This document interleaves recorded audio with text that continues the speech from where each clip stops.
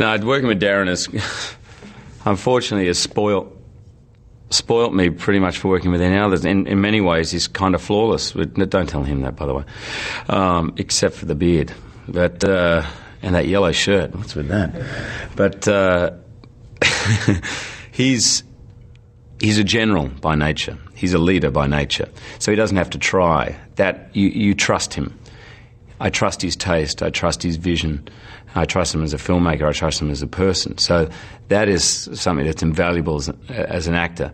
And then he has a generosity of spirit to kind of invite ideas and invite inspiration from wherever it might come. You know, he's not arrogant in that way. And, you know, I see it from the lighting guy coming up with it. I see it. He made it like an announcement at the beginning, inviting everyone to make it their film. And I certainly feel like, I feel like a part of it. I feel like I've been part of the film. He's taken on my ideas, and I think everyone would say the same thing. You know, he's a pretty unique guy.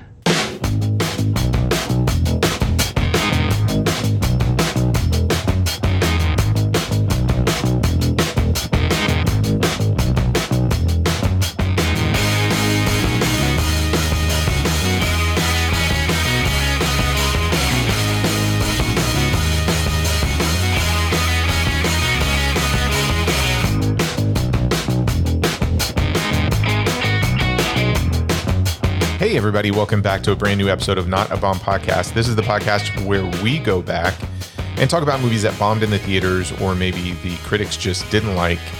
Brad, last week, episode 160, we had some fun talking about this comedy horror hybrid, and boy, talk about 180 degree turn for this week's episode for 161. I don't know how you're feeling, but I feel like a little whiplash. I do. I feel like, my life flashed before my eyes, and now we're doing The Fountain. Yeah, The Fountain from 2006. So, of course, we have one of the family back, Sammy from The Gentleman's Guide to Midnight Cinema. How you doing tonight, Sammy? I'm doing good, man. I'm doing good. I thought I'd come back. You know, I felt like this week you guys were doing something light, something that didn't take a lot of brain power to talk about, and I thought this was a good opportunity to come in and do barely any work. Yeah, good movie to decide to join this week. Oh boy, as they would say, lots of heavy lifting on this one. Yeah, this might go places. I'm really interested to dive in. So let's get the customary stuff out of the way. I'm going to kick it over to you, Brad.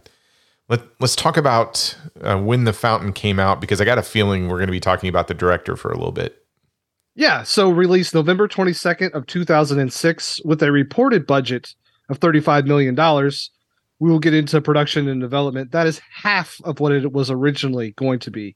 Its total box office run, domestic, makes $10 million and some change. Internationally, makes $6.3 and some change, for a grand total of $16.4 million. Doesn't even make half of its production budget back.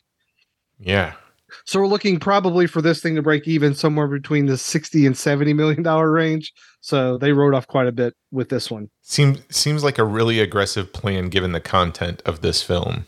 I would agree with that, Troy. You know, you and I also talk about the risk and what we're doing with our budgets, and $35 million for The Fountain seems quite ambitious. But when you think of it could have been 70, we'll get into that. Yep. So, opening weekend, it opens 10th. Wow. Opening in 1,472 theaters, so opens wide, makes $5.4 million. Like I said, that's good enough for 10th. And it gets beat out by lots of films, and they are Happy Feet, Casino Royale, Deja Vu, Deck the Halls. Deck the Halls made $16 million opening weekend. Remember when a film like Deck the Halls could make almost $17 million its opening weekend? Yeah. Borat, in its fourth week, still making $15 million. The Santa Claus 3, The Escape Clause, Stranger Than Fiction, Flushed Away, and Bobby all beats our lovely Fountain its opening weekend. And critically, The Fountain sits at 52% with the critics. That's a 206 critical reviews. So that you're looking at right at 100 and 100 and 100 split down the middle there, and then 74% with the audience, and that's with a 250,000 audience reviews. That's surprising. So just to backtrack for a little bit, that basically means that 74% of the people who have seen this film really enjoy it. Yes. Okay. Which is surprising to me. Do you know who does not enjoy this film, Troy? I bet you a select group that happen to have a website that probably might view this as a film with pagan worldviews. I don't know. Bingo. Okay. Movie.org is a website that reviews films not for their quality, but for their content. And they call The Fountain abstract new age propaganda. Ooh, propaganda. Okay. Yes. All right. And for those who are not familiar, Movie Guide uses a scale of +4 to -4. +4 being the most holy, and -4 being you're on a crash course with a dying star. Gentlemen, where do you think The Fountain sits on the old Movie Guide scale? I'll defer to you, Sammy. I'm going to go -3. Okay, we got a -3 from Sammy. I don't know. This one's tough. I think if you're looking at it through their mindset, it could easily go to a -4. But I'm you know what? I'm just saying -4. It is a -4. Yeah. It's a rare occurrence when we have a -4 on this podcast. Here we go. New Age pagan worldview that falsely mixes several different religions from elements of biblical Christianity, and the Genesis account of creation to polytheistic, occult Mayan religious rituals, from political Catholicism in the 16th century Spain to Tibetan Buddhist meditation and humanism in a futuristic 26th century, plus some anti-Catholic, anti-Christian content, 4 obscenities, 1 F word, 3 light profanities, some intense sequences of violence, including Spanish soldier impaled by spears, Spanish conquistador kills several Mayan warriors with his sword, man is stabbed in stomach, several sequences of a man using a needle and ink in order to tattoo himself, brain surgery on monkeys depicted, priest whips himself to purge his sin. Yeah. Some priests hang heretics upside down and drop them to their death. Let's see. 3 other men are killed with a sword in a melee. Scientist grabs a doctor by his throat and slams him against a wall. Yeah. Very bad. And a Mayan priest is killed with a sacred knife. Sexual content includes a man bathes his cancer-stricken wife, which leads to a passionate kiss. I think it led more to a kiss, though. She is in the tub and pulls him, fully clothed, into the tub with her, and implied sex between married couple. The biggest problem there is the amount of water damage they used to do to their house. Oh, yeah. If they had like hardwood floors, you just ruined it. Naturalistic. This is one of my favorite parts. Naturalistic upper male nudity. What? Okay. That was not the adjective I thought they would use for that, but okay. All right. Okay. And woman's soldiers and legs are seen in the back. Soldiers? Yeah, it says soldiers. Okay. It's a body part I'm not familiar with on the female anatomy. Alcohol. Soldiers for Christ. Alcohol use includes a man taking a celebratory shot of hard liquor, no drugs or smoking, and godless obsession. Godless obsession. Okay. Okay. And last but not least, films you could have seen November of 2006.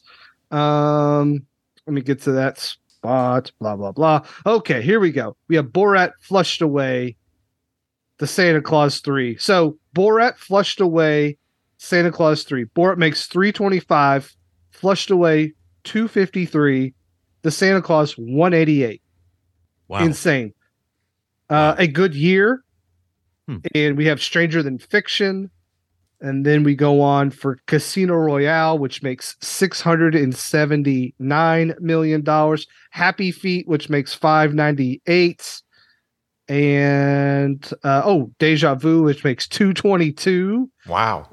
I know it is insane what these films pull in. It is insane, and that's and that's about it. Yeah. So films used to make a lot of money. They don't anymore. I don't know if you guys heard. But films don't make any money now. Not this year. Yeah, I mean, people were going to the movies at this point. Yeah, that's true. So, Brad, do you intentionally pick movies with monkey trauma for me? Yes, I love doing monkey trauma films for you, Troy. Because I didn't know there was a theme here. Like you try and find the most traumatic monkey film scenes in history, and you're like, Troy, I want to show this to you. To be fair, yeah, they cure the monkey. They don't shoot it in the chest with a gun. Okay, so I feel like I've stepped up my game up a little. You did. You're getting better. Yeah. Also, Troy, I guess we don't say this a lot, but we're going to spoil the hell out of this movie because you can't talk about it without talking about the whole entire thing and the themes and everything going on. So if you haven't seen The Fountain, you might want to think about watching it first and then coming back because we're going to talk about all sorts of stuff. Yes. And this is one that's been out for a while. I am surprised how many people have seen it. And you've had 17 years. Yeah, that's true. So let's talk about the people who helped bring this thing to life. We'll start with the folks behind the camera. Primarily writer-director Darren Aronofsky. So, Sammy, when we do the list and we start kind of putting stuff together, we often, time show you, Jose, hey, here are the films we're going to be talking about this year. And this is one that you immediately put your name to. And I'm just curious, is that because of the film or is it the director? It's a little bit of a combination of both. Okay. I do like the director a lot. There's no doubt about it. Even on the films, I think he fails at. He fails interestingly. I think he's really one of the few auteurs that's getting to work in the system right now. Okay. And I always think his stuff is interesting. I haven't seen his most recent film. I know you have, The Whale. Yeah. But been meaning to see it, and I imagine I will at some point. But I did see Noah, and I thought, there's no way I'm going to like this. And I ended up liking it. And it was, talk about a bizarre movie. That was a bizarre thing, too. So I don't know. I think that Aronofsky makes interesting films, and I think they're thought-provoking and they're intellectual. And even if they don't always land, they get you thinking. Okay. And I like that. Do you have a favorite of his? Have you seen everything in his filmography? I guess I should ask. So I have not. I've not seen The Whale yet, and I've not seen Mother, which is really weird. Mother would seem like one that I would jump right on. And I just, for whatever reason, I've started it a couple times, and I've never got it going. And I just don't know why. It's nothing against the film or anything. It's just one of those things that keeps dodging. I'm going to try to get it in as soon as possible. But I have seen everything else. Yes, I've seen everything but those two. Do you have a favorite of what you've seen of his? Well, I like Requiem for a Dream a lot, but obviously it's ass to ass. It's a hard watch. It's transgressive. It's the pure definition of it, right? I think, I really like The Wrestler a lot. I really like this film a lot. But I guess if I had to pick a favorite out of all of his films, you know what? I'd probably have to go Requiem for a Dream, but The Wrestler's a close second. Okay. And this is a close third, for the record. Oh, all right. Showing your cards early. Got it. Okay, Brad. Tipping the hat. Tipping the hat there. Brad, what are your thoughts on this director? Yeah, I like Aronofsky quite a bit. I feel I have seen so he's one of those directors that I've seen all of his filmography, from Pi to The Whale. I feel like I'm an apologist for Mother. It is maybe the most heavy-handed film I've ever seen in my entire life, but I kind of love it. Because it's really weird too. The Wrestler, I think, is one of those films that obviously the performance is impossible to separate from the film, but it's still a wonderful film. Noah, like Sammy was saying, is pretty batty for like a biblical story film. Black Swan, obviously, I think after The Wrestler, he was riding high and comes with arguably probably his biggest film with Black Swan. And I like him. It's funny, he's a Harvard graduate, and I think he might I love Aronofsky, but I think he might think he's smarter than he really is. I get a lot of pretension out of a lot of his films, especially this one. And like Mother, like they're not as smart as you think they are. Or maybe, I don't know, maybe he's not trying to do that, but I get a smidge of pretension from him. And that's coming from someone who loves pretension. A smidge? Really? Yeah. Okay. Smidge. I was trying to be a little nice, Troy. No, I agree with both of your comments. He is a filmmaker that the minute I see his name, I'm immediately interested in. Although there is one film that I've just never sat down to watch, and I don't know what it is about it. It just never did anything for me. I own it. I just haven't made the time to watch it, and it's Noah from 2014, which Yeah, I felt the same way. yeah, there's every time I saw the trailer or the poster, I'm like, I don't know. I don't know if I'm ready for it, but the more You got to see it. I will absolutely. I find that the film that I think is his best film is the one that is the hardest watch for me, and that's Requiem for a Dream. Yeah. So I hate saying that's my favorite film, because I don't know about you guys. It's one of those movies that the minute I saw it in the theater, I was like, okay, I am not going to forget that at all. Yeah, you don't put it on for like a Sunday afternoon. No. You're like, hey, I think I'm going to watch Requiem for a Dream and really just go into a really dark hole. Yep. Yeah. Yep. And I remember buying it on DVD, watching it again, and going, okay, I will always remember this film. Yeah. I don't know if I need to watch it again. But when it came out on 4K, it was one of the ones I was excited about. But I'm sitting here going, I don't know when I'm going to watch that, and much less do I want to see it in 4K. Yeah. I I've seen it twice, and I haven't watched it in over a decade. I've watched it quite a few times. Yeah. Which maybe says more about me than the actual film. One of my favorite quotes about Darren Aronofsky came from, I was reading some stuff from Jennifer Lawrence, which they were in a relationship together. I think it was short-lived. Mm-hmm. And she said, yeah, I worked on Mother, and I had no idea what it was about. And I was even sleeping with the director. And I was like, yeah, that's all. Great take. Yeah. So I wonder if Rachel Weisz felt the same way, because that was the same situation here. oh yeah, that's right. She was with him at the time too. Yeah. I find this interesting. Now, you said Black Swan was his biggest film. That's not true.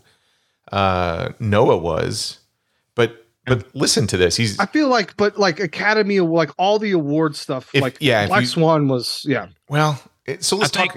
I think the stuff up to, I think The Wrestler and Black Swan back to back got him the money to make Noah. Yes, okay. 100%.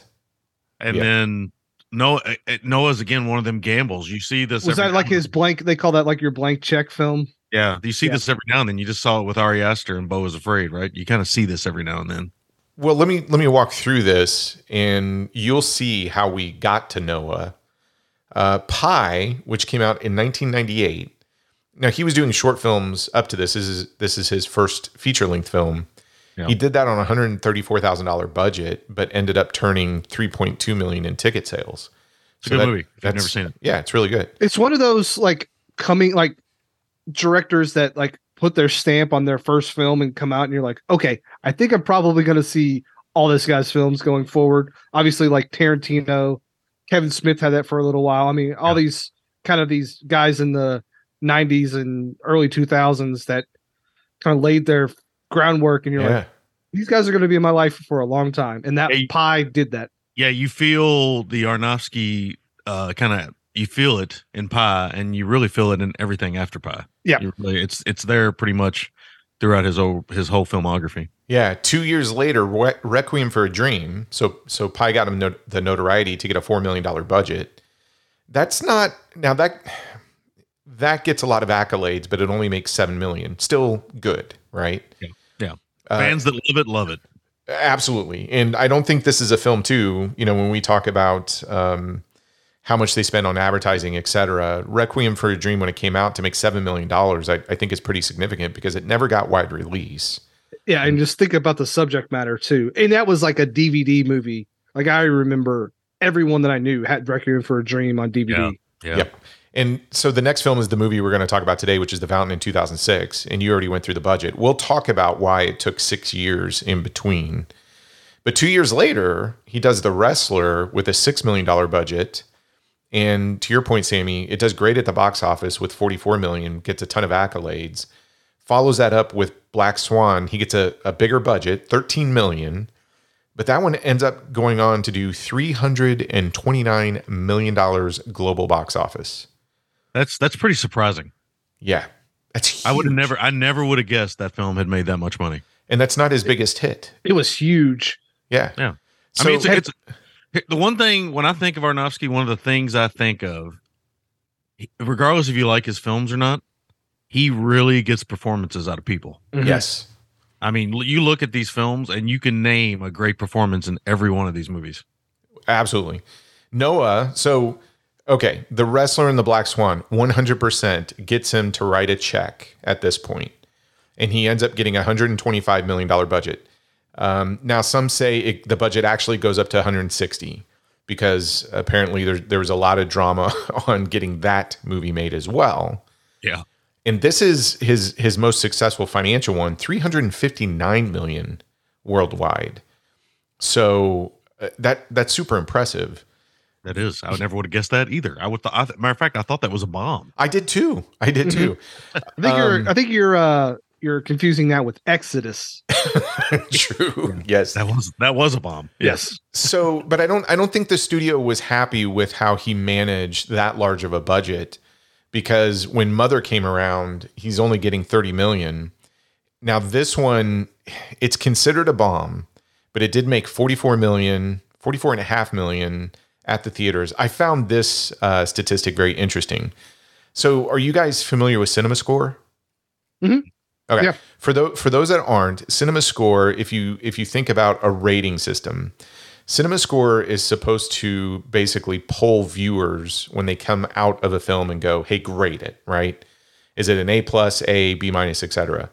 So it's a polling thing. Like remember, Yeah. like when we So CinemaScore, people coming out of The Mother, even though it made 44 million, it holds a CinemaScore grade of F. It's one of the lowest in history. And then a few years later, he comes out with a film that I think put Brendan Fraser back in the spotlight, which is The Whale. It's made on a very modest budget of $3 million, but ends up making $54 million, which is significant considering this is sort of like a pandemic era film. Yeah. yeah. But yeah, I mean, technically, you could say he's only had 2 bombs financially in his career, which is kind of crazy to me. Yeah, I think Aronofsky to me is a guy who works better in the kind of, I don't want to say micro budget, but in the smaller budget films. He and like Robert Rodriguez kind of swim those lanes where it just seems like they make money stretch so far. Like there's nothing crazy about The Whale, but I hear about it and I'm like, it can only cost $3 million. Like I didn't even think you could get like a film made for less than like $10 million now. So it's kind of crazy. And I'm sure like Brendan Fraser probably cost nothing and got some points on the back end or whatever. But yeah, it's crazy that it got 20 times its budget back in return. Yeah. Now, for most of the movies, he ends up doing the screenplay for as well. So Pi, Requiem for a Dream, The Fountain, Noah, Mother. Stuff outside of his work, he did do a screenplay for 2002's Below, which is this little submarine film. He's also... I've seen that. Yeah, it's not bad. He Not bad. most recently did a TV series and was the creator of it called Limitless with Chris Hemsworth. I think it was a National Geographic thing that was on Disney+. Oh, yeah. Yep. So for this film, he gets screenplay and story by, but you also get a story by credit with Ari Handel, who worked with him on this one and Noah, and also the Limitless TV series. The only other person I kind of want to mention behind the screens is cinematography Matthew Libatic. Oscar. Let me do the Jose thing here. It's Labatique. Labatique. Okay, there you go. Matthew Labatique. Yeah. So Oscar nominee for Best Cinematography for Black Swan, which was another Aronofsky film, and most recently A Star Is Born in 2018. Yeah. And he's mostly worked with Darren Aronofsky, but if you look at his filmography, very busy guy. But he's, the year that he was working on The Fountain, he also did cinematography for Iron Man in 2006. No, Inside Man. Oh, Inside Man. That's right. He did Iron Man in 2008. Yeah. Yeah. Sorry. And also has worked with, folks like Spike Lee, because around 2008 as well, he did Miracle at St. Anna. So let's turn our attention to the people in front of the camera. I really only want to mention 3 people, and we'll start with Hugh Jackman. Same question I usually ask when we talk about, the people associated with these. Where do you guys land on Hugh Jackman? I'll start with you, Brad. I mean, are you hot and cold on him? A little bit. I'm not much of a musical guy, and Hugh Jackman is a guy who dips his toes in a lot of musicals, and he's like a very theatrical actor, but he also dips his toes also with like Wolverine. I think his performance in Logan is very underrated. I think Logan is almost a perfect superhero film. I do like him. I think he is really good and stuff. And like Van Helsing is one of the worst films I've ever seen in my entire life. Yes. He's also in the film Troy. We're gonna have to do this at some point in time. You guys say movie 43. Yeah. He's in that, but so straight up one of the best performances in a film I've ever seen is Prisoners. Like his performance in Prisoners is just insanely good. So yeah, I mean, I like him. He's fine. He's hard to separate from Wolverine, but I'm cool. I like his performance as Wolverine. I'm going back and watching all of them, and it's funny to see him in the original X-Men. Like he's kind of tiny, and by the time we're like in other stuff, I mean, he's just a hulking beast. So yeah. Anyway. Okay. What about you, Sammy? Let me ask you this question, because we talk about this on a regular basis about the concept of the movie star. Is Hugh Jackman a modern movie star? I think he is. Yeah, I don't think he has quite the swag or quite the pull that like a Tom Cruise does. I think that's a whole other level. But I do think he is one of the few stars left that right now that are kind of working. I think he gets, and like most stars, he kind of gets a lot of pushback on his choices. He gets teased and made fun of and criticized and stuff. But I think he takes risk, to be honest with you. I mean, the Wolverine character has given him a lot. There's no doubt about it. But I like the risk he's taken, and he's worked with great directors, Christopher Nolan. What's his name that you just mentioned? Prisoners. Villeneuve. Yeah, he works with great directors, and he takes risk. Even Reminiscence, which was a pretty awful film from 2021, it's a risky movie, and I like that he takes risk. And I love The Greatest Showman. Troy, I know you did too. Loved it. Yeah, absolutely. Yeah. I've seen some of Eddie the Eagle. I seem to like that. He's good at Eddie. Really good at that. Yeah.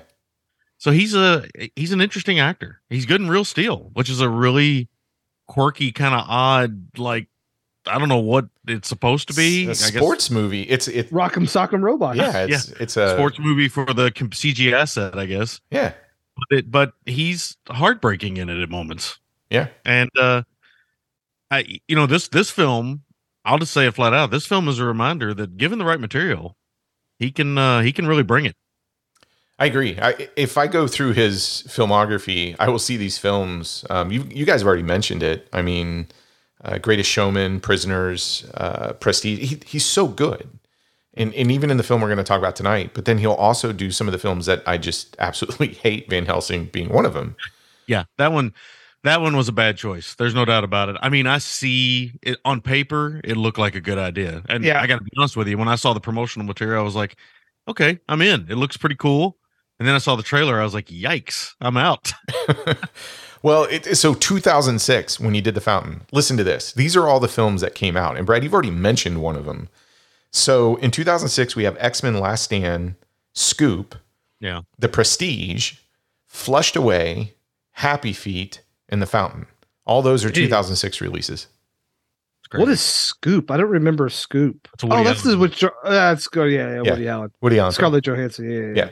And he did get a nomination in 2013. I think it's the only one that he got for Les Mis, which another musical. And I like that term. I mean, he truly is a theatrical actor. Yeah. But man, when he brings his performances to the screen, I think he is a movie star. I agree with you. He doesn't have the pull that Tom Cruise does. But very, very few people do. True. Yeah. I agree. I can only arguably maybe 2 or 3 people have the pull. In modern era right now, there might be 2 to 3 people that can pull in people worldwide. Yeah. Well, the pedigree in front of the camera doesn't stop there because we get Rachel Weisz as Isabel or Izzy. Izzy, yeah. Yes. I think a lot of people from popular cinema might know her from the Mummy franchise. Leading up into this film, she had done Constantine with Keanu Reeves from 2005. The Constant Gardener, which she won an Oscar for Best Actress. And just as a side note, she would get nominated again in 2018 for Best Actress in a Supporting Role for The Favorite, which I think she's phenomenal in. And then she does The Fountain in 2006 and follows that up the next year with a Wong Kar-wai film, My Blueberry Nights, in 2007. Yeah. I don't know about you guys. I really like her. I think in terms of actresses, she's again another one. I get super excited when I see her name in the credits because I think she can do everything. She can do the comedy, she can do the action. Loved her in the Mummy series, but I love her dramatic stuff. And I gotta say, I loved The Favorite. I thought she was fantastic. She stole every scene that she was in that film. I like The Favorite a lot too. Yep. Yeah, I was sad. She's great.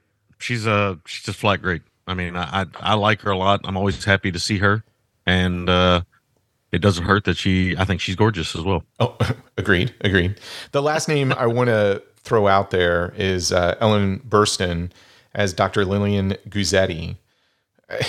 If you're a horror fan, you'll know her from 1973's The Exorcist. Never heard of it. Yeah, little film that did pretty well in the 70s. And I want to say it was her performance in Requiem for a Dream that I think got her the next gig for The Fountain, because I think Darren really liked working with her. And another one, just a huge resume. She's been around for a long time. Just an amazing actress. And I always like these late cycle performances that she gave, especially Requiem for a Dream. I mean, say what you will about that film, and her performance in that film alone will break your soul.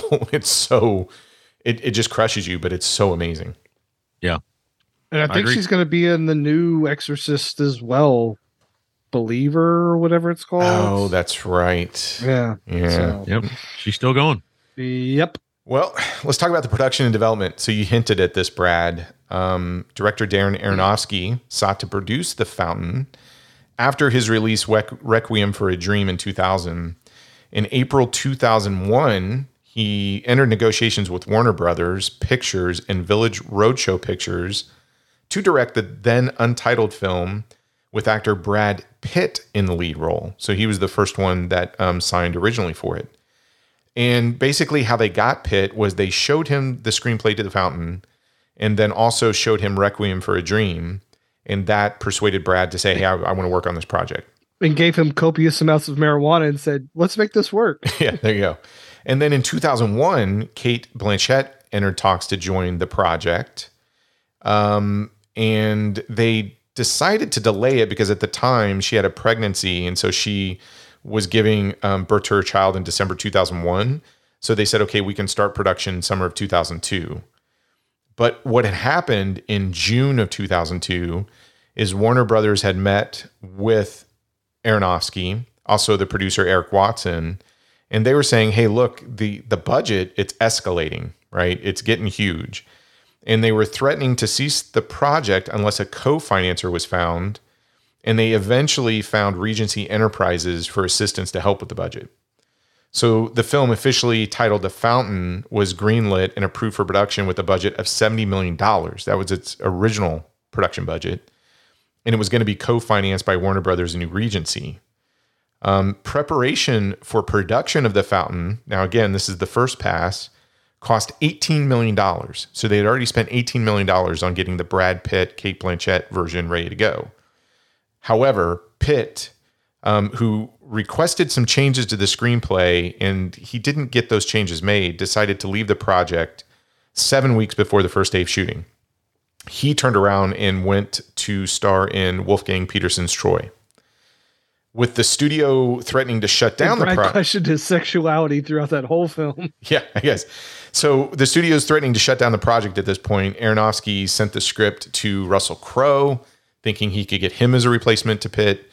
Crowe was kind of worn out from doing Master and the Commander, said he wasn't ready to jump back into this thing.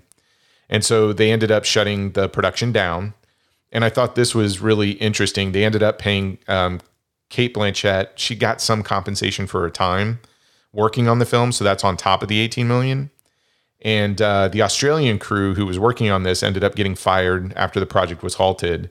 Sets built for the production of the film, including a 10-story Mayan temple, were eventually auctioned off in addition to props and other items. So that's even before we get to the numbers that you were talking about, Brad. And then in February of 2004, Warner Brothers decided to bring the project back to life. And they went after Hugh Jackman to basically replace Brad Pitt. And the film got greenlit, but at this time around, they were only going to give it a $35 million budget, not the original 70. And then they ended up getting Rachel Weisz to kind of fill the Cate Blanchett role. And this is crazy. So the film had its world premiere at the 63rd Venice Film Festival on September 2nd of 2006. And I find this amazing. So you hear these stories about as soon as it's done, the film received a 10-minute standing ovation at a public screening. But during the critics screening, there were several critics that were booing during The Fountain. They hated it. So there you go. There's a little history in production on The Fountain. So I think it ended up costing the studio a little bit more money than even the budget that you see in terms of a final product. Now, one of the things we've been kind of talking about even before we get to sharing thoughts on the film is just maybe pontificating a little bit on, hey, why did this thing kind of falter? I mean, Aronofsky at this point is coming off of Requiem for a Dream, has a pretty big idea, has got some good stars, high pedigree and caliber of stars in front of the camera. And I'll start with you, Sammy. It's 2006. This thing comes out. It doesn't do so hot. Why do you think so? Is it just the taste of the audience, or people just didn't get it? Was the marketing or the theatrical trailer not good enough? I mean, where do you fall on this one? Well, I think it's a couple factors. I think this one got a lot of bad buzz behind the scenes when it was being made. I mean, there was a lot. I was reading a lot of movie magazines and websites back in this time.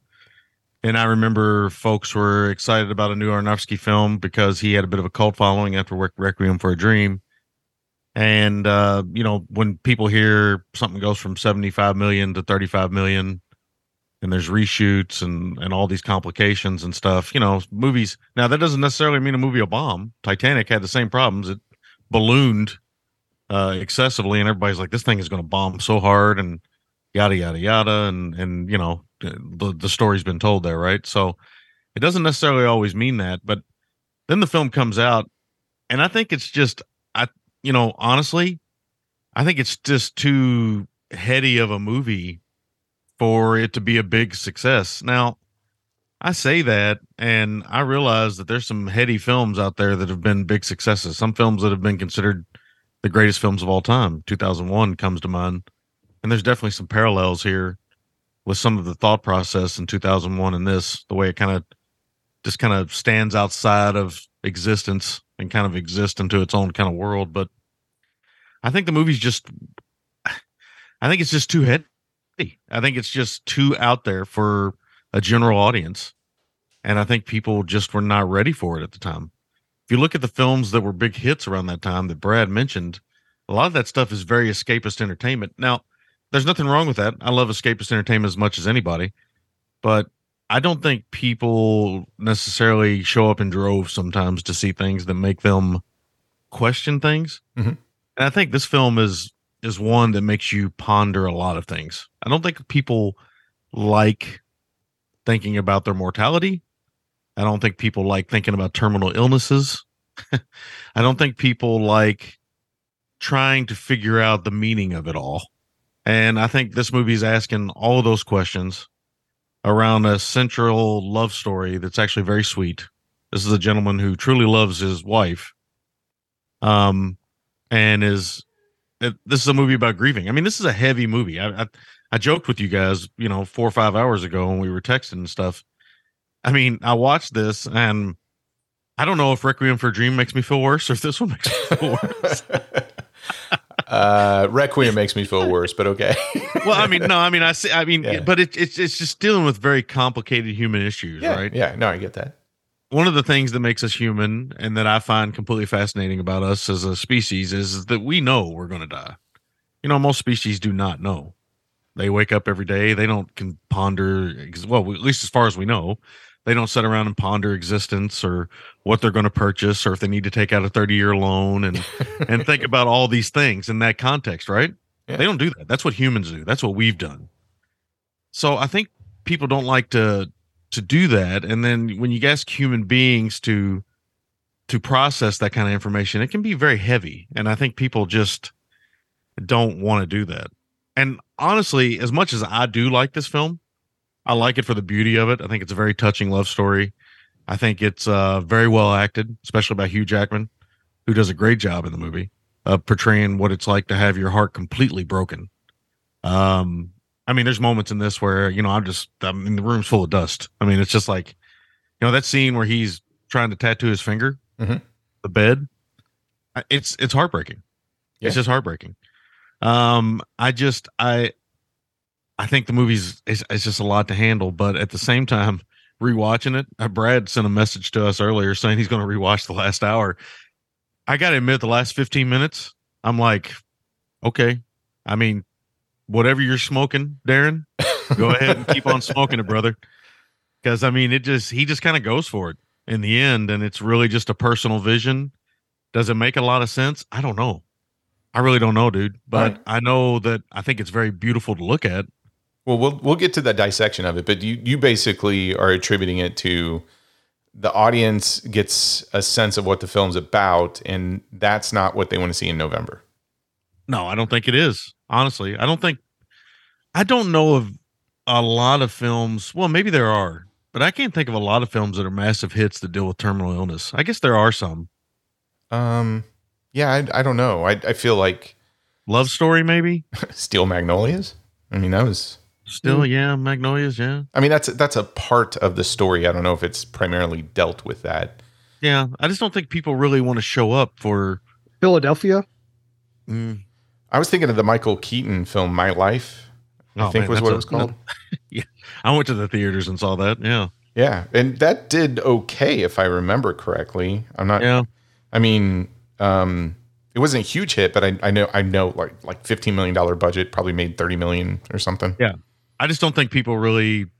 And again, maybe I'm wrong. Maybe my film history is all backwards and everything else, and I can't think it through. But I just don't think people really like that kind of stuff. And then sometimes it's just timing. This movie looks like a hard sell on the surface too. The marketing for it, I remember, like what times it set in. He's a conquistador at some points. He's bald headed, and he's meditating at other points. In other points, he's a doctor. It's just a hard sell. And for film buffs, I don't think it's a hard sell. But for a general audience, I just feel like it's a tough pill to swallow. Okay. What about you, Brad? Where do you think it fell short?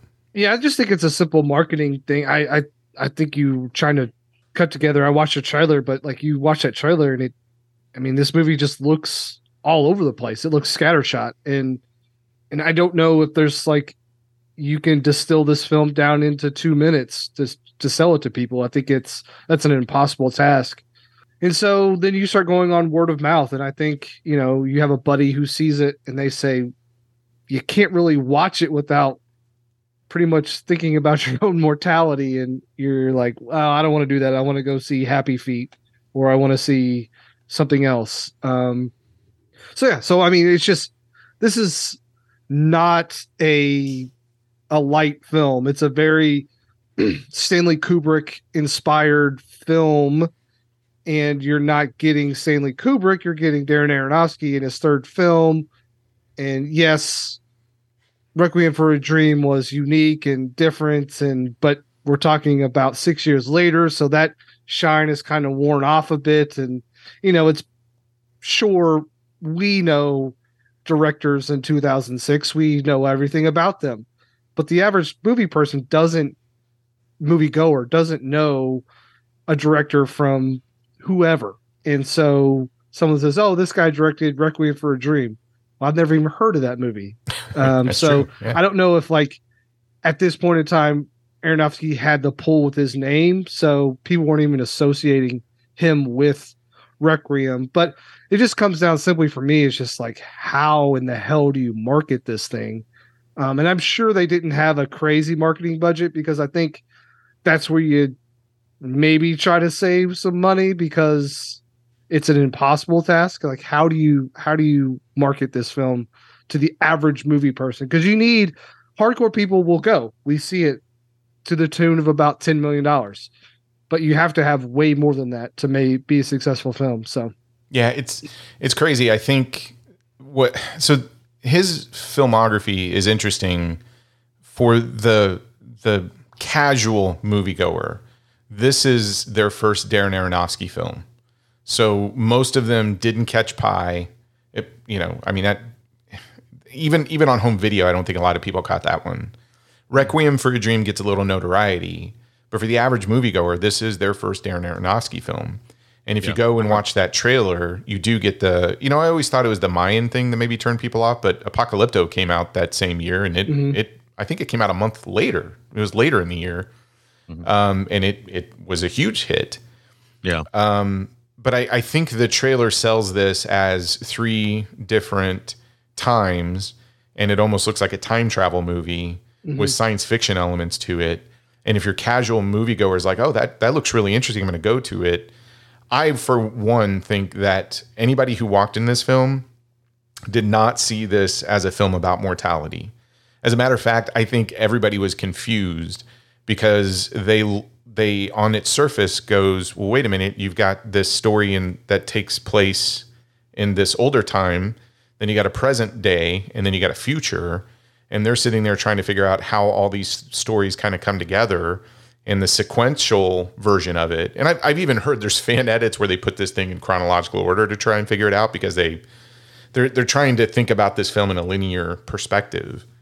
And when you treat it like that, I think it's a mess. When you think about it in that context. So I think if word of mouth, the casual moviegoers coming out of this, they're going, I didn't really like that film that much on its initial release, because it wasn't the time travel sort of action adventure thing that the trailer kind of gives you the vibe to. And it ends up, you either being very depressing or very confusing to somebody. Yeah. I mean, you look at that trailer, and 1 minute you think it's an action movie with conquistadors. Yeah. The next minute you think it's a science fiction movie. And then when you go see the movie, it's none of those things. It's neither of those. It's none of it. Yeah. And I mean, again, if you want to get your mind fixed, wait a month, and then Mel Gibson gives you Apocalypto, which really is, a very interesting kind of dramatic action film, more or less. Yeah. Yeah. I mean, that movie is, man, one of the most purest action films I've ever seen. I mean, that's anyway, that's another conversation. I agree. Well, hey, let's take a quick break. And when we come back, let's dive into this thing and dissect it and share all of our thoughts on it. And we'll see where we land on our I don't know, our thoughts and feelings of this one. So stay tuned. We'll be right back. Time for refreshment. Refreshment.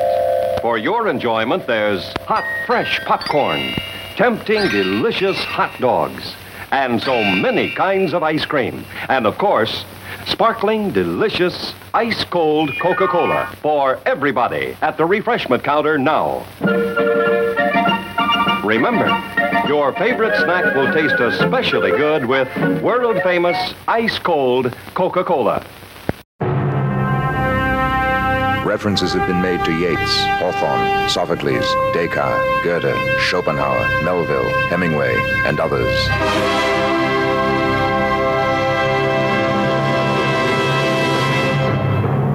Its beauty moved Charlie Chaplin to tears. The Saturday Review called it an extraordinary masterpiece that challenges some of the assumptions which have dominated serious writing for 100 years. It has been called the motion picture of the decade. It may turn out to be the film of the century. Stanley Kubrick's 2001, A Space Odyssey.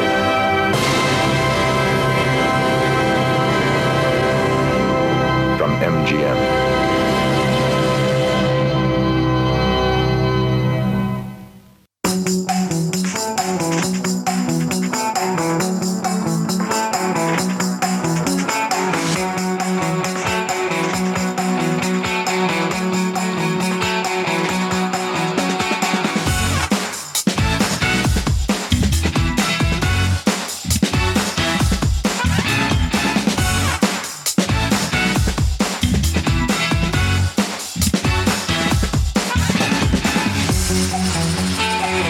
Okay, we're back.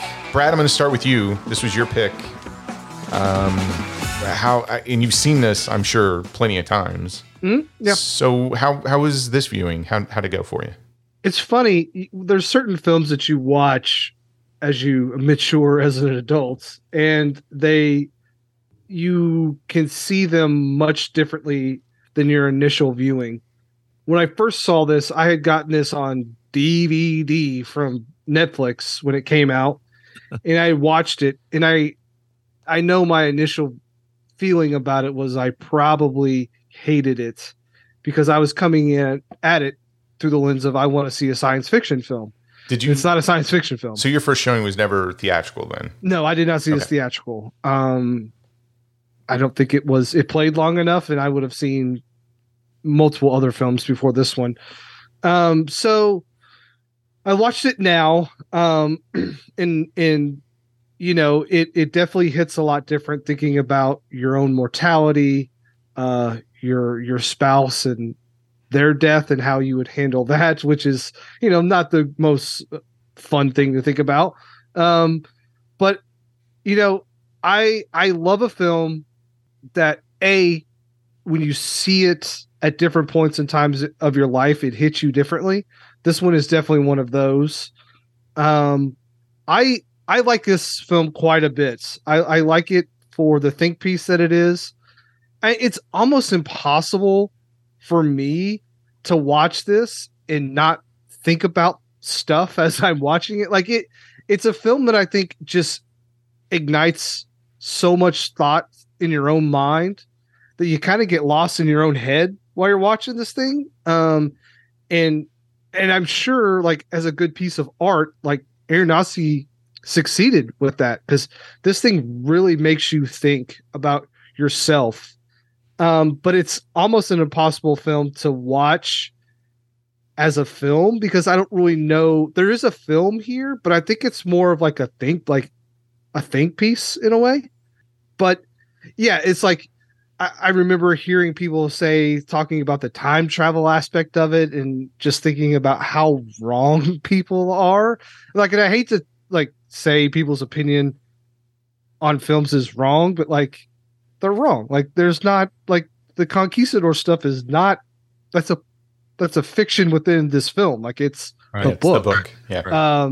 And so, but yeah, you know, everything that's going on, I really like. It's a pretentious as hell film, right? So I am predisposed to like it. You know, Hugh Jackman and Rachel Weisz's, like, their relationship really feels genuine. I do think a part of me gets a little bit fed up with Hugh Jackman's antics about his dying wife. Like I get it. Like, when your spouse is going to die from cancer, you're going to be in a torn up state, but I think he takes it a little too far, like choking people out and doing some stuff. You're like, dude, you're not the only one who's ever had a spouse die.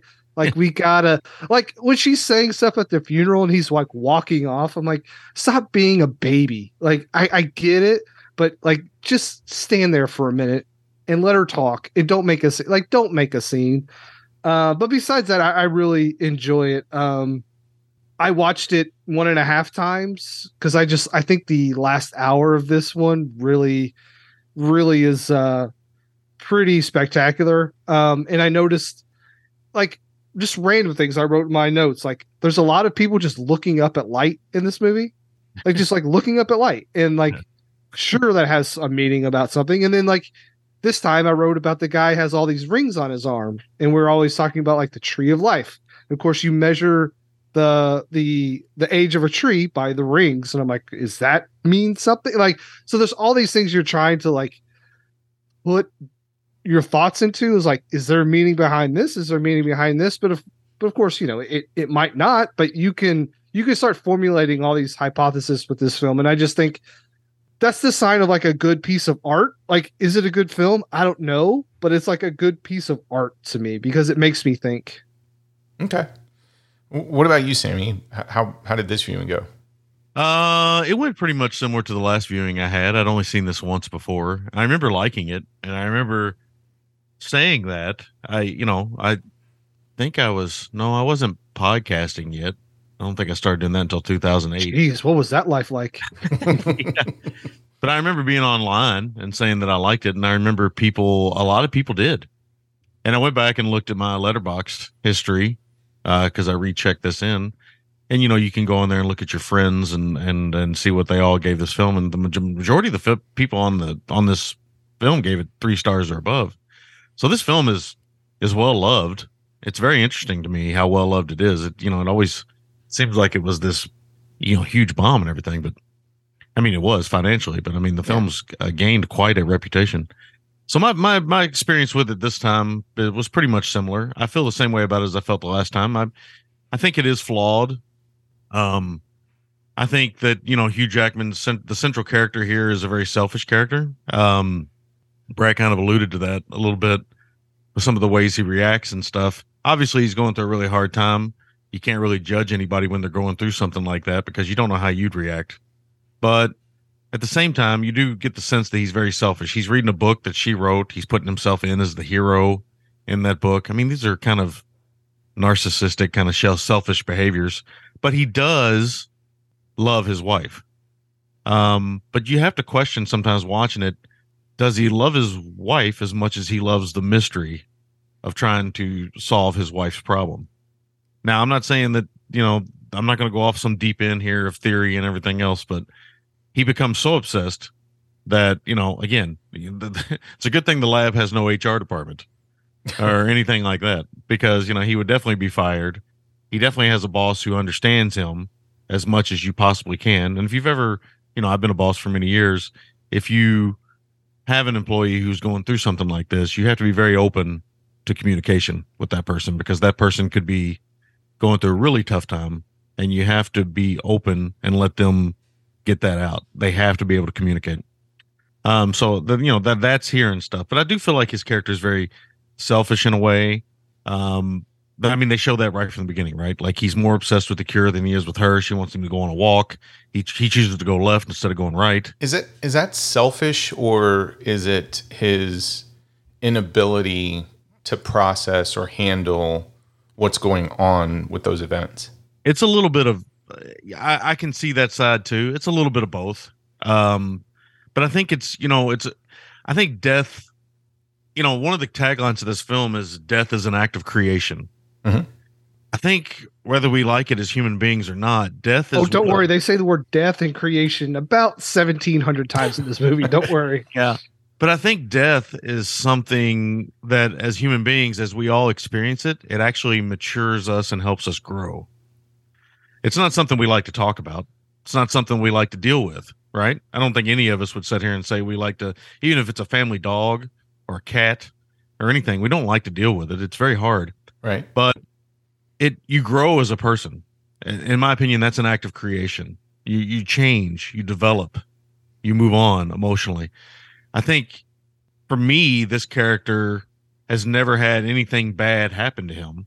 And he has this situation that he can't control.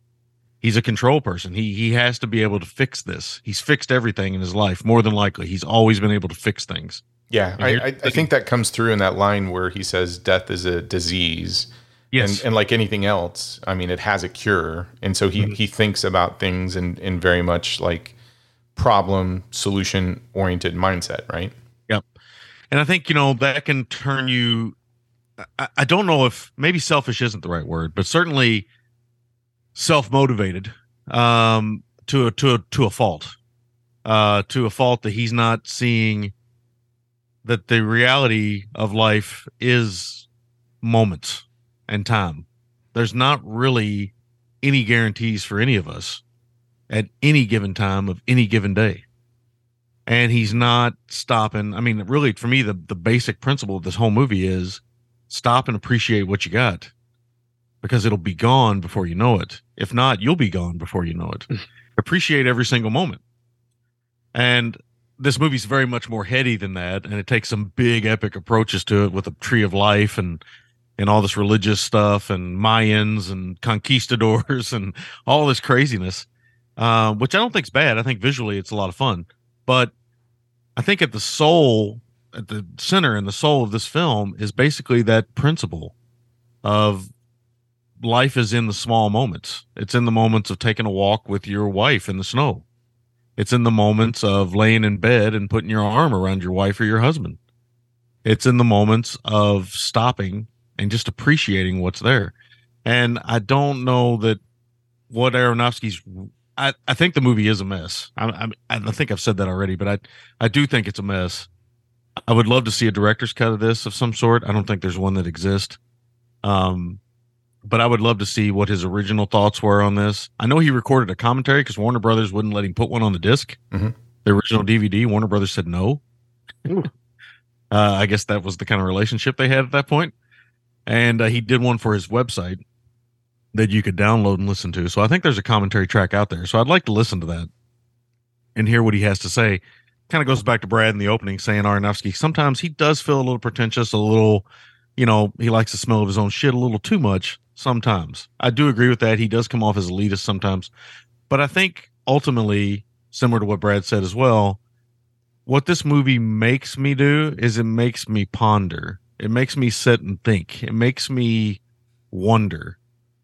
And I've come to believe that the whole last 15 minutes and everything else is basically the death of the Hugh Jackman character.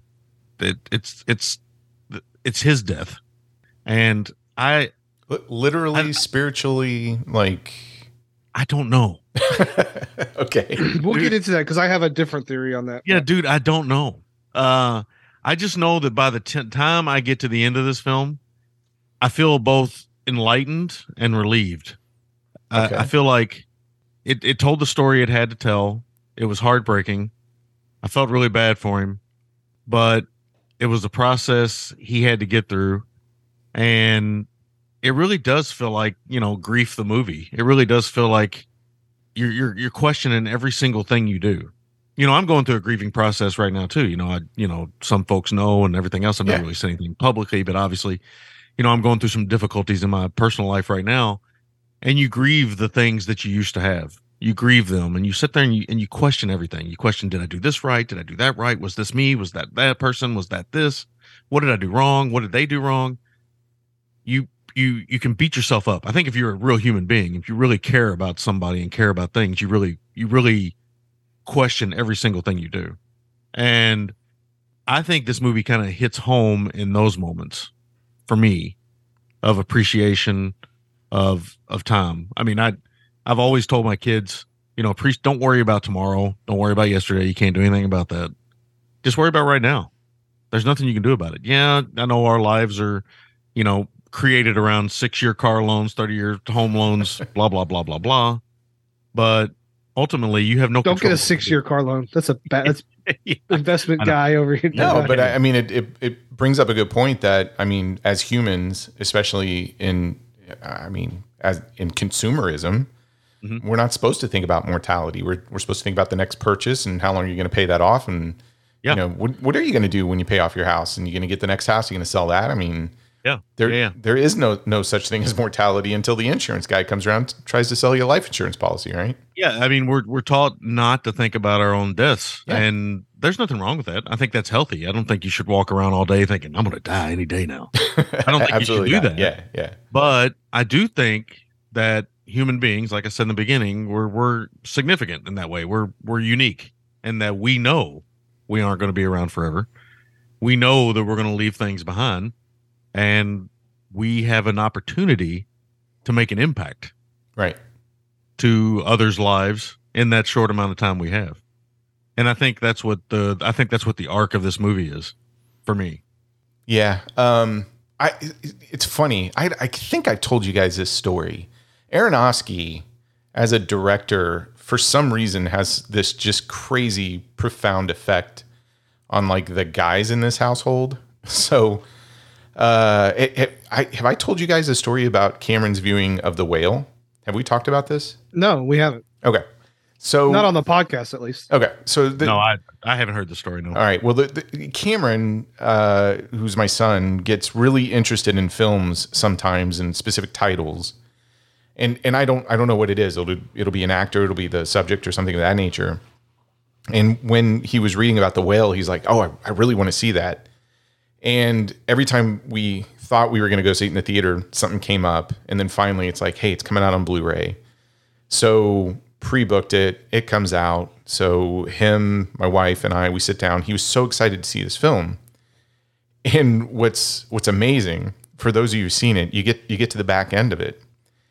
And there is this sequence. I don't want to spoil it, but you see this thing happen to Brendan Fraser's character, especially in the last 5 minutes of the film. In the last 15 minutes are very emotional. I mean, it is kitchen sink drama. Yeah, he turns into Pizza the Hut all of a sudden, starts eating himself. It's No. So I'm just in this film 100%. I know Tabitha is too. And I'm hearing these noises. So the way we're sitting, like Cameron's in the recliner, and I can't really see him because his back's to me a little bit because he's up front. I'm over on the couch with Tabitha, and I'm hearing these noises from him as the film kind of gets to this crescendo at the end of it. And as soon as the film's over, then I finally understand what I'm hearing over here. And Cameron is sobbing. Like he is uncontrollably sobbing, and he can't catch a breath. And we're like, oh my God, are you okay? And then it gets worse. And he's like, I don't know where this came from. And it's upsetting him and everything else. And he's like, oh my God, I love that film. I've never seen a film affect him that way. It was the craziest thing. And to this day, we kind of make fun of him for it. We're like, hey, you want to watch the whale, right? Yeah. That's just how our family works, right?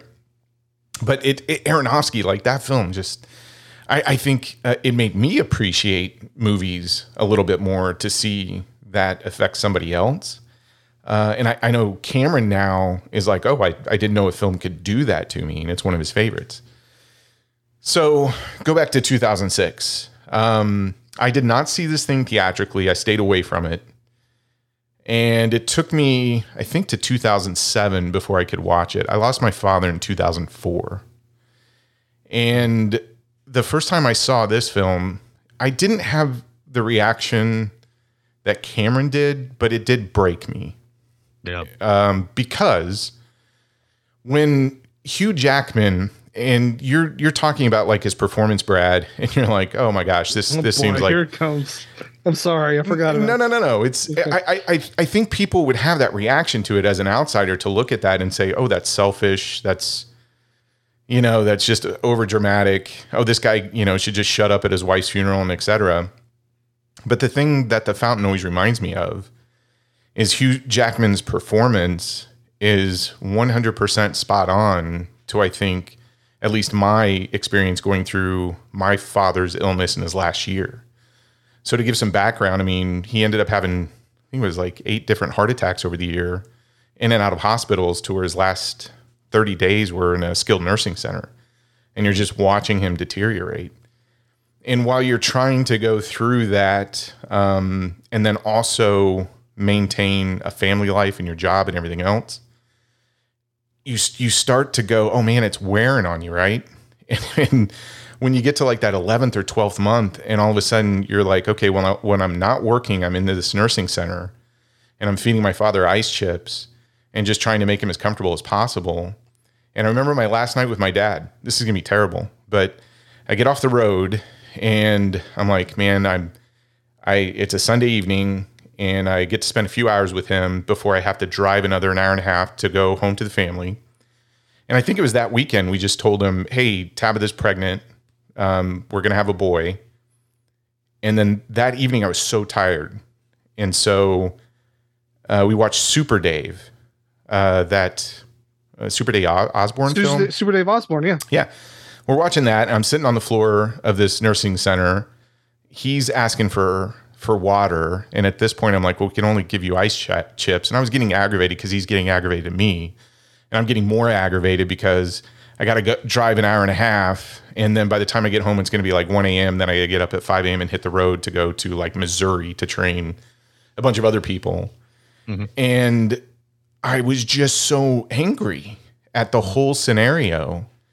And I didn't know what to do. And I remember like that last evening, it was just kind of uncomfortable, where I'm like, I wish I could help him out, but I can't. And then I'm getting mad at him for asking for things where the nurse said he's not supposed to have this. And then the next morning, as I'm driving to go to Missouri, I get the phone call. First thing, it says, your dad passed. And then when you go to the skilled nursing center and you see him there, there's just all this anger and you just have these emotions you can't control. And I remember being very angry and couldn't figure it out and handle it. And so to me, The Fountain, if you've lost somebody that's close to you and you see that Hugh Jackman performance, I think that's one of the best things about the film, because he gets everything right about somebody who has had to deal with a loved one that has gone through this deterioration for an extended period of time. Now, the good thing about that is I remember all of these moments with my father of just being able to say these things that I never got a chance to say to him, but knowing that death is coming, I knew I had to get it out. And we had all of these wonderful moments together in that last year, but it was just him and me in an ICU unit, or him and me in a skilled nursing center. Mm-hmm. But at the same time, for every one of those moments, there's all these other moments I'm very ashamed of how I acted, because I was very selfish, because I didn't know how to handle that. And I would just dive into work or dive into family. And then you would feel worse and guilty over that. And it's taken me years to come to terms with, like, that's just that process, man. And what strikes me as just so unique about this film is it has 3 structures to it, but all of it is taking place in the present day. So the sequences with him and his wife and him and, trying to find the cure, et cetera, that's happening now. The Conquistador story is really him reading it and trying to find this connection where his wife has basically made a story that says, hey, this novel is about a conquistador who's trying to save his queen, and then tells him, you got to finish the last chapter. And then everything that looks science fiction, which happens in the bubble, is actually happening in his mind. That's just him trying to process everything and all of that grief, but it's happening at the same time. So one is fictional in a story, one is realistic, and then the science fiction aspects with the actual tree of life going to the star, that is the metaphysical aspect. That's everything that's happening in his head. And when I watch that film, I always call that like his spirit. Yeah, his spirit, I think that's accurate. But why it's a mess and why that section feels like a mess is because when you're going through that grieving process, when I see that imagery and I see how he's acting, it takes me back to 2004, that entire year, because he died in November. And I feel like visually somebody got into my head and went, yeah, this is everything that you were going through that year. And it was amazing to watch it. So I've gotten to the point now where I can watch it and appreciate it and understand it. But I can tell you the first few viewings always got to me and crushed me. Almost to how Cameron felt when he watched The Whale. So Aronofsky has a way of doing that with his art and his filmmaking that I'm just so appreciative of. Mm-hmm. And I think one of the things you could say about his films is you feel something after you see all absolutely of them. 100%.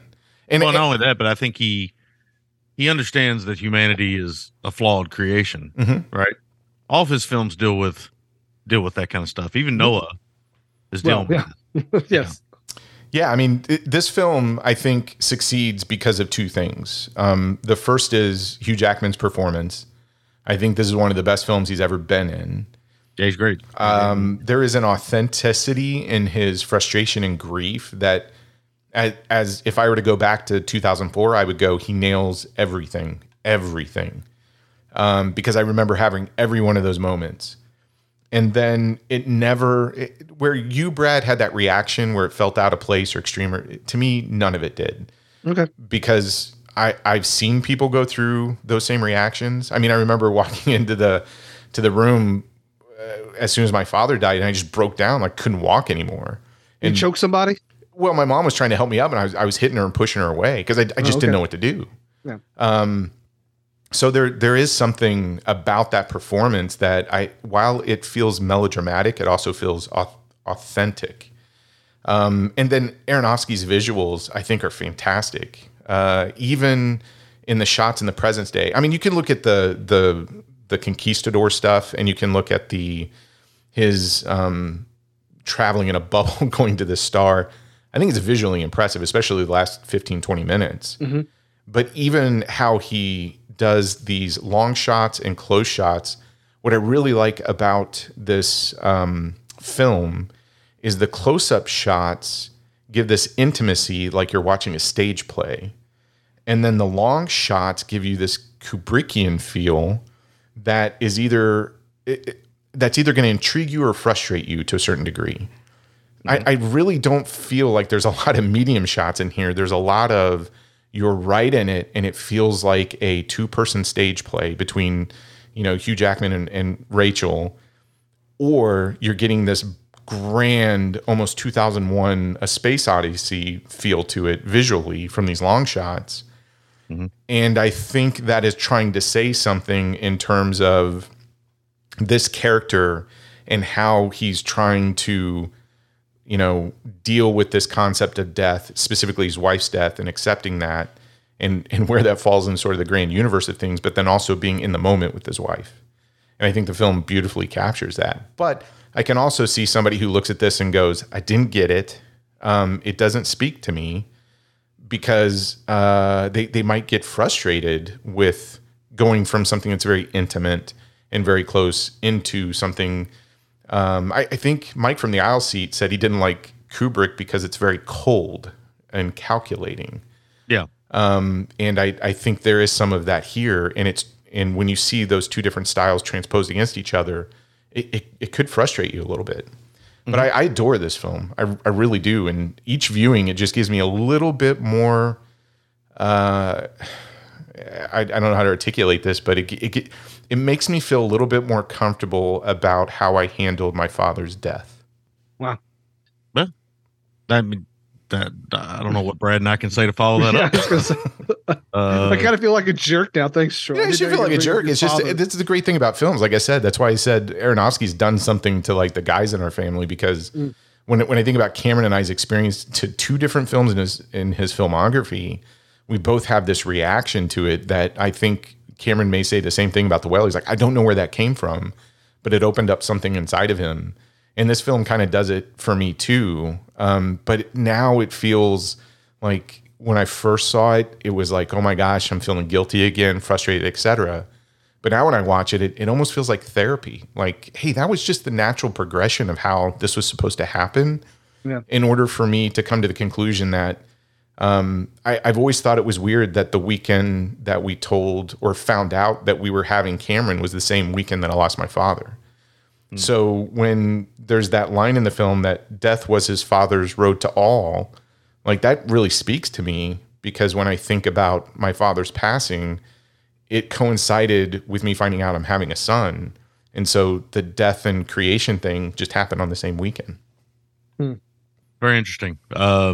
Booty tooth. That's all. Thanks. Let's cut it just a little bit. Thank you. This is too heavy. Okay.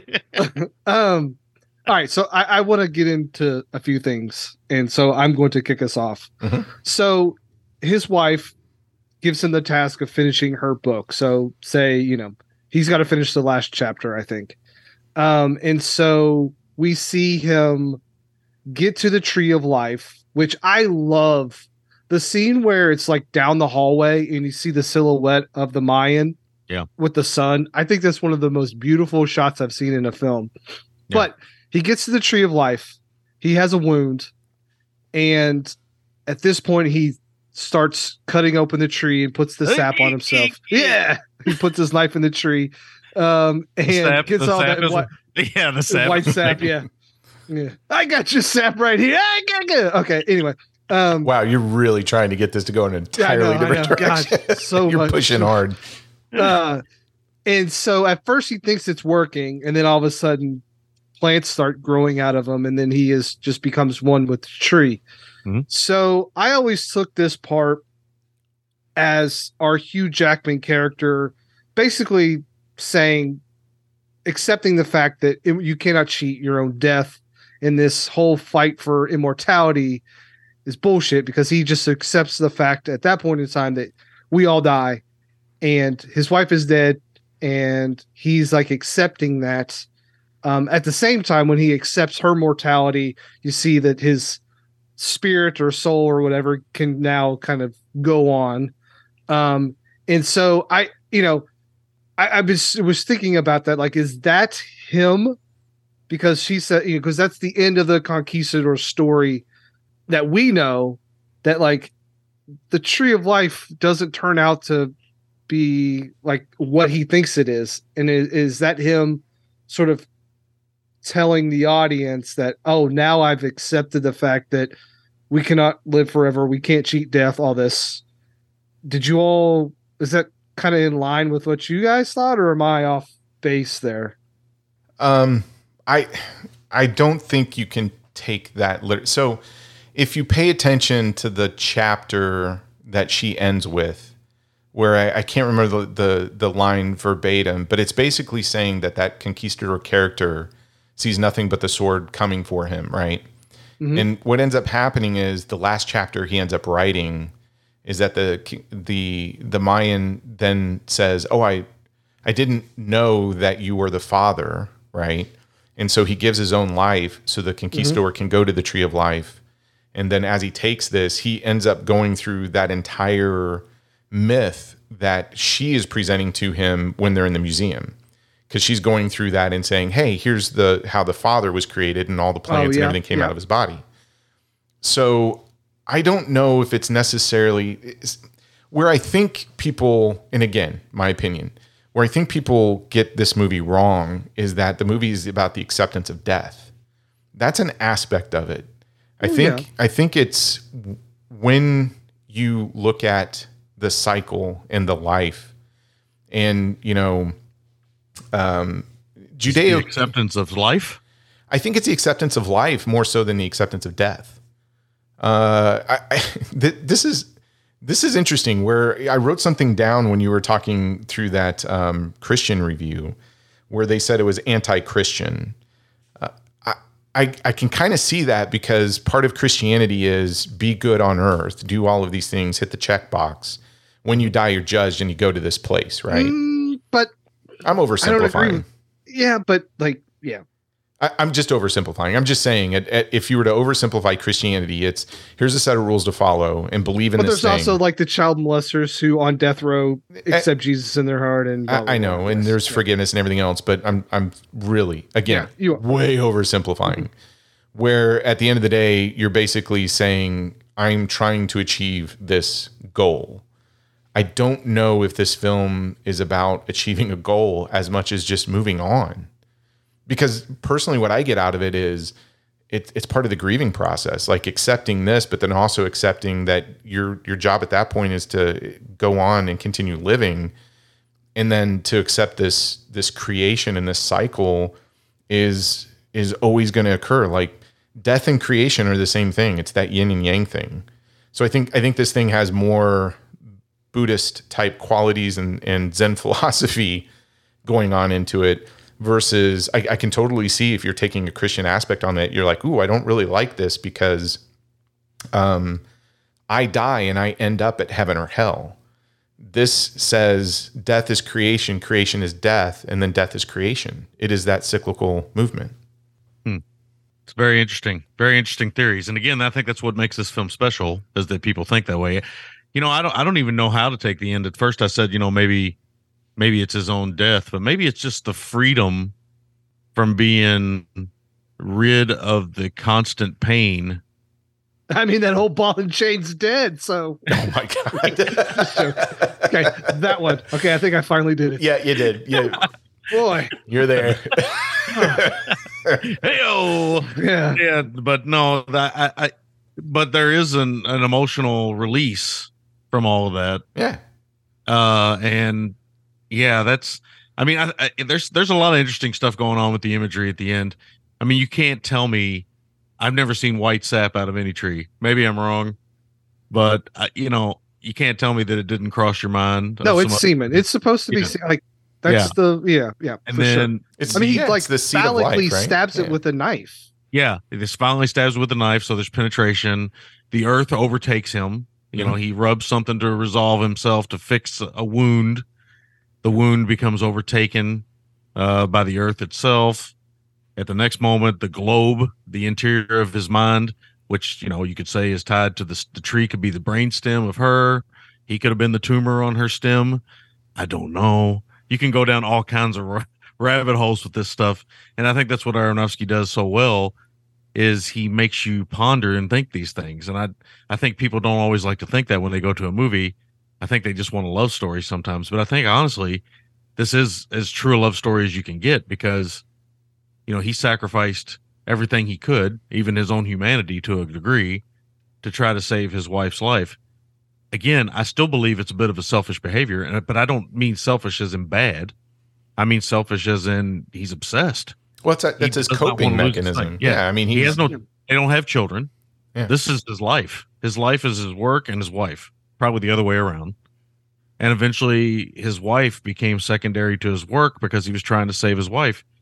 Guilt comes into that, which is also a part of grieving, anger, frustration, like Troy was talking about, sadness, depression. All those emotions are played out by Hugh Jackman throughout this film in some way, fear, anxiety. And the only way I could accept the end of it was that it was a release of some sort. He had finally reached the destination. It wasn't the destination he wanted, but it was the destination that was going to play out regardless.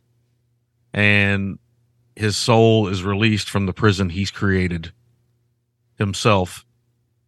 And saying that out loud makes it sound like I'm being crass, but I'm not. I remember I wasn't close with my dad like Troy was with his, but when my dad died, it was almost like a relief, because he had put himself through so much hell over the last year of his life that it was a punch to the gut, but at the same time, it was this lifting of weight.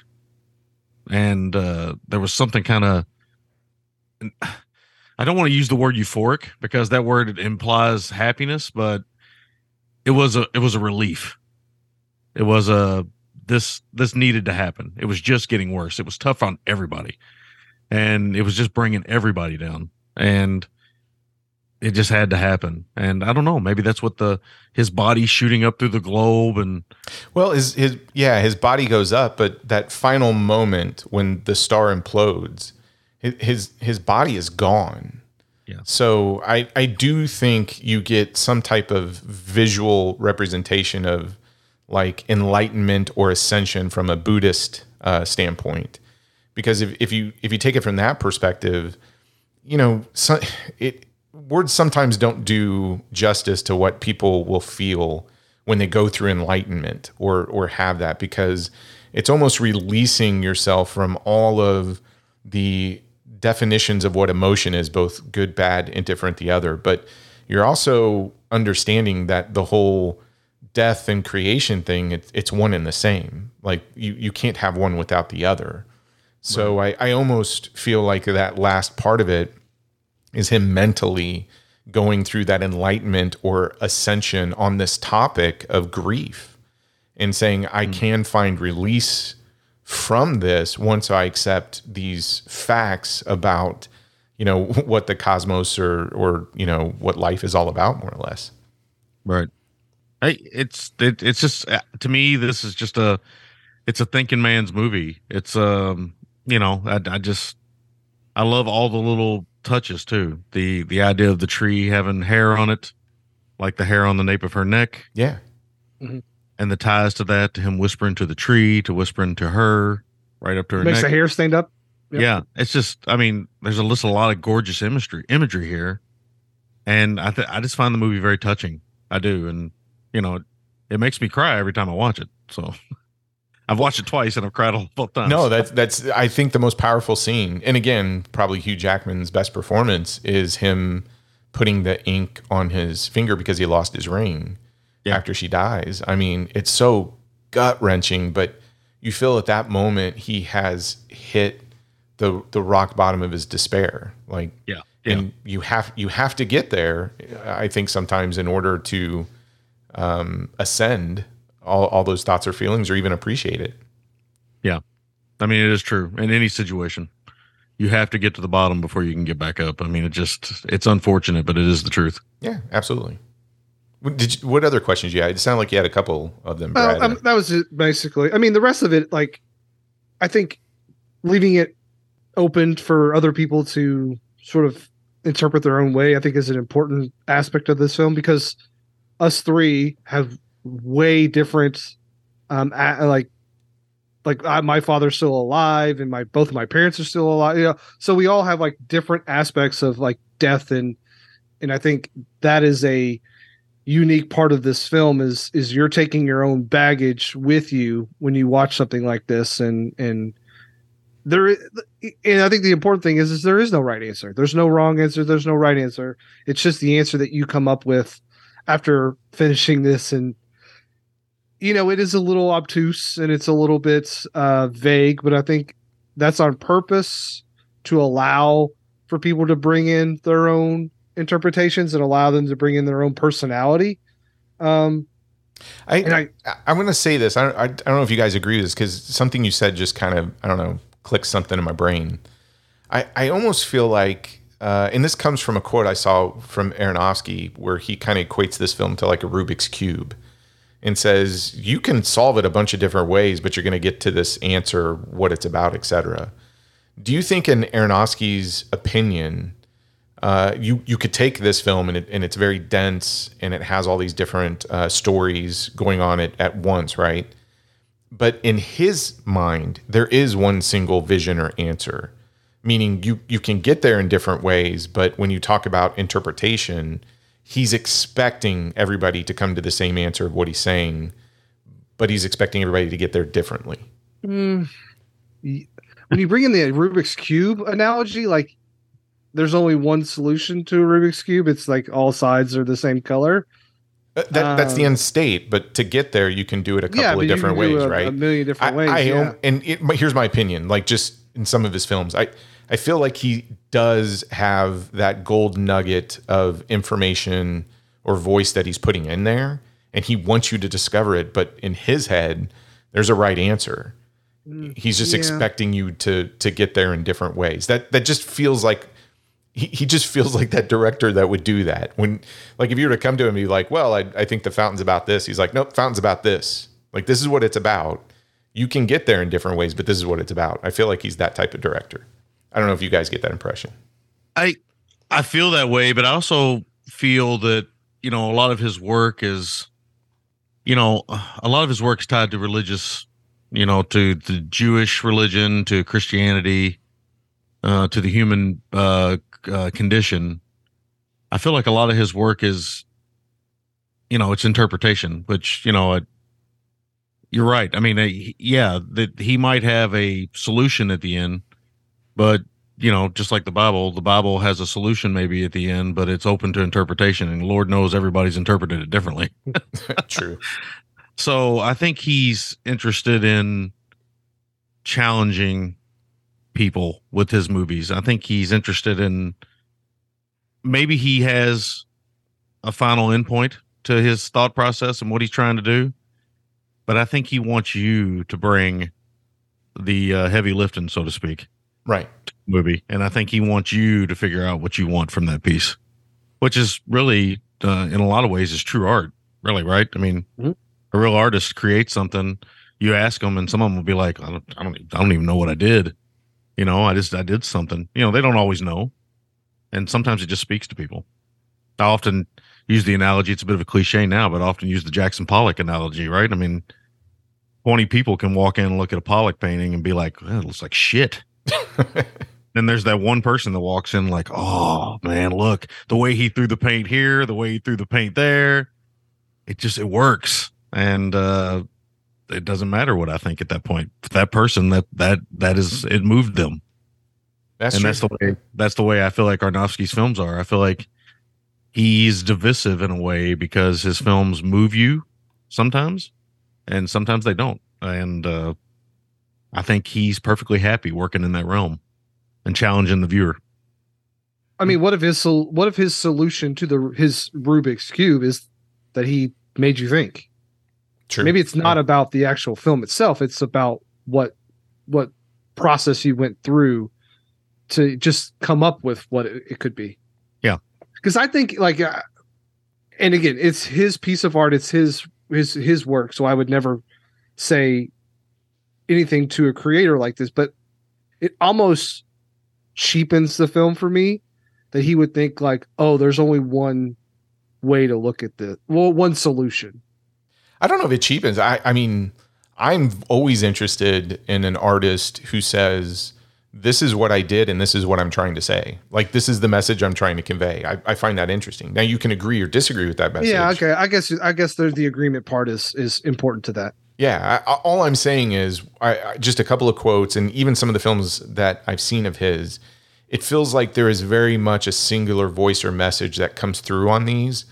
In The Fountain, just my interpretation of it, it feels like he is dealing with something very specific here, not just thematically, but from a message perspective. And it feels like, okay, you can get there several different ways, but like if you were to come to The Fountain and go, well, I think it's a really bold environmentalist tale. I'd be like, I don't know where you got that. And I really don't think that message is there, like in any of the imagery or anything else. No, I don't know. I like Brad's question though. What if the solution, what if the whole point of it is I don't know. I don't know, man. I don't know. He's always interesting. That's what I'll say. He's always interesting. Well, I can tell you this. I cannot wait to talk about Mother with you guys. We will review that one. Mm-hmm. I am dying to revisit that, and I'm dying. That one to seems to have a little bit more of a point to it, but from what I read, but I haven't. It's much more heavy-handed too. Yes, 100%. That one will be interesting to see how successful everybody thinks he is in terms of, I guess, getting that Rubik's Cube solution across. Hey, the have you line. ever heard about the Bible? Yeah, I mean, it seems like almost all of his work in some way, shape, or form is based on either Kabbalah, Jewish Kabbalah, or Christianity in some way. Christianity, yeah. Which makes sense because, I mean, pretty much all human stories kind of derive from those kinds of things. So, yeah, no. Looking forward to his new film too, Adrift. He's got a horror film coming out, Jared Leto, Ghost Ship movie. Yeah. Hey, look, anything this guy, I'm really trying to find time to go back and visit Noah, but we're on this kick right now. We're Cameron watched The Fountain with me, and he really liked it. He's like, that was super interesting. We had a very interesting movie weekend. I got to go with our good friend Randy to the AFI, and he and I started the morning with White Heat, which I'd never seen from 1949. And Amazing. Then the family came down to meet us for Come and See, which, wow. Family movie. It's a family movie. Never seen that film before. And you want to talk about trying to cope with the topic of death and destruction. Yeah. And so we watched that. And then the next day I'm like, hey, let's watch The Fountain. I got to watch that. So yeah, what a movie weekend. Yeah. Are you talking about the Come and See the Russian film? Yeah. I'd never seen it before. Got to see it on the big screen. You guys are all going into Monday going, man, is life really worth going through all this? Just give me a spreadsheet. I'm ready to go. Yeah. Give me some numbers. They all make sense. I do not want to see death and destruction. There's no for a while. interpretation with his numbers. Yep, I just want some math right now. It either reconciles or it does not. Humanity is much more complicated than math. Yes. Yes. Oh, geez. I agree. Any other final thoughts on this one? No. I hope at some point it gets the proper recognition it deserves with like a really nice, like big bonus filled release. I really do. Like a real nice home media release. I really do think it deserves that. It needs a 4K so bad. It's a beautiful looking film too. Yeah. It needs a retrospective documentary. It needs all kinds of stuff.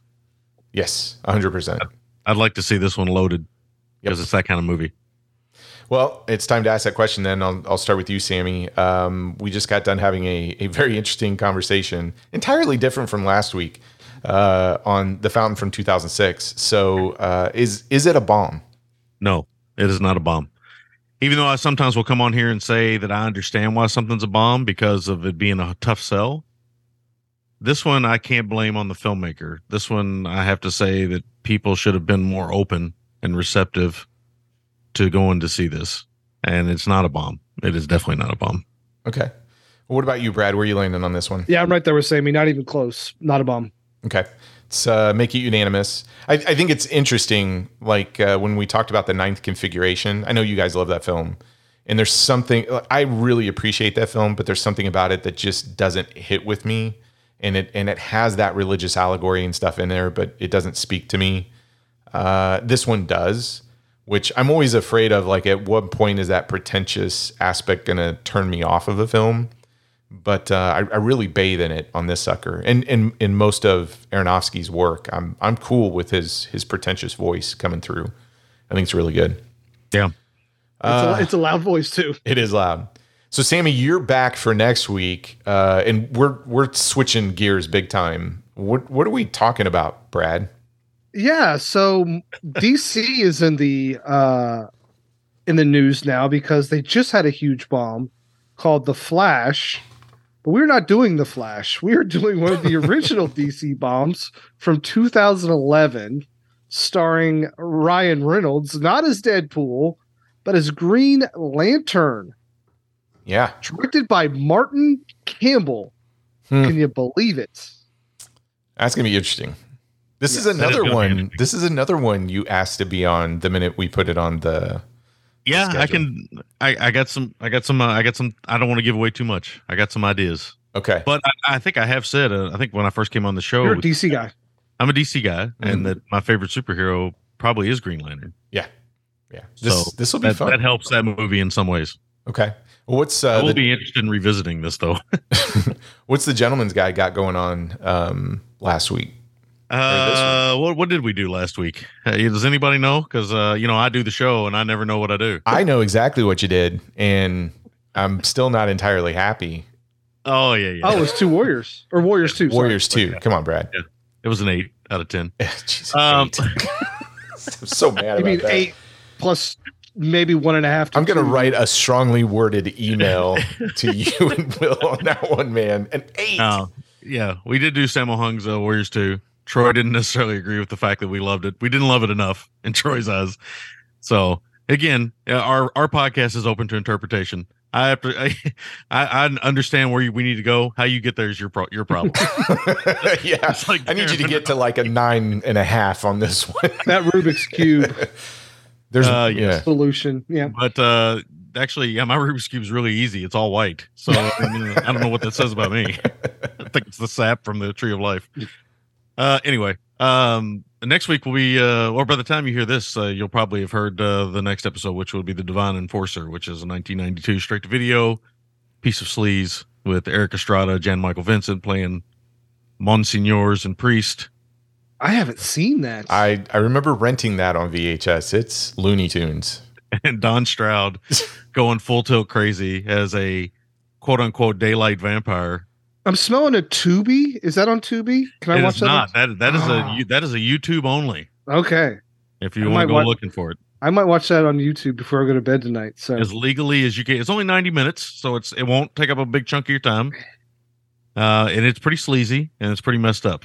So, but yeah, folks should check it out. There you go. And I just want to echo something that you talked about. I mean, as much as I give you grief about the Warriors 2 grade, one thing you did mention was the quality of that, and even the other era release of Hand of Death. And I gotta support you 1,000%. Like, those films have never looked as good as those prints. And I really want people to go out and buy those and support them, and just keep this train going of these classic Hong Kong films coming out. So we're getting so many, and I'm they're so excited. Yeah, look so like don't deserve to look that good, but they do. I mean, they do deserve to look that good, but they do. Yeah, but I mean, couldn't imagine. It's insane to see them. It really is. I mean, it's like a totally different movie. Yeah, it's just nuts, and I hope that it continues. I really do. Yeah, I mean, if I were watching it on VHS Pan and Scan, I might have been like, yeah, that's an 8. But that new Arrow, to see it in its full representation, at least should be a 9.9. But hey, well, 9.9. 9.9. Hey, look, man. In my world, 8 or higher is, you have to have that. That's a great film. Maybe 8 was a little low. Don't make me question myself. Listen, I got to the point where I went home and I'm like, okay, how many movies have they reviewed, and how many movies? Have you rewatched it? Huh? Have you rewatched Warriors 2? Yeah, God, you'd be so mad I had to go. But I'm sitting there going, okay, statistically, the number of 9s and 10s you have given out don't add up to an actual ratio when you look at the number of movies that you've reviewed. Like, I think you're being a little stingy. Don't be bringing math into our humanity-based podcast. Okay, that's fair. Brad, Yes, sir. How do people reach us if they happen to don't like our take on a particular film and want to write a strongly worded email or even suggest your something? cell phone number is that is notabombpod@gmail.com. You can hit us up on our website, which is notabombpodcast.com. Hit the contact us button, or you can get us on Facebook, Instagram, Twitter, and Troy, Threads. Have you heard about this new thing called Threads? Are we on Threads? We are We're on there. Okay. All right. So I got to download that now, huh? You do. Threads. Okay. Nice. Threads. All right. We're on Threads. And then what other shows outside of the amazing Gentleman's Guide to Midnight Cinema? Yeah, you have our friends Jose and Justin at Watch Skip Plus, the VHS Files podcast, Night of the Living podcast, the Mixtape podcast, and Raiders of the Podcast, our buddies from across the pond. Yes. All great shows. All great shows. And the latest Watch Skip Plus had me like yelling at the sky. I thought they were too nice to the Indiana Jones movie, but Yeah. I saw your thoughts on it. That was a pretty good review. I like that. okay. Yeah. You should check that out. Again, math came up in that one too. Well, hey, look, I'll say this. Also, not staying in your lane came up in that episode too. Just talking of bombs and stuff. I did not appreciate that. That's true. That's true. Steal our stick. That's gonna be a pretty big significant bomb, isn't it? Yes. Well, what's funny is $350 million on a movie. that one and The Flash. I think The Flash they're already putting on digital. It fell out of the top 10 this week. It's not in the top 10. That's nuts. That Kraken movie made $2.8 million, and it beat The Flash this week. We're gonna have so many movies to talk about just from this year. It's crazy. It's crazy. Hey, the Not a Bomb podcast is now a daily podcast because of 2023. Thanks a lot. That's funny. What else, Brad? I think that's all the house cleaning items, right? Yeah. Okay, cool. Well, I don't know if you're listening in the morning, the afternoon, or evening. Thank you for downloading the episode. Thank you for listening to some of our personal stories as it relates to this film, as well as our interpretations of this piece of prestigious, art? I guess, yeah, art. Come back next week when we're going to do the exact opposite and talk about a comic book movie. So we'll catch you then. Don't lose your head.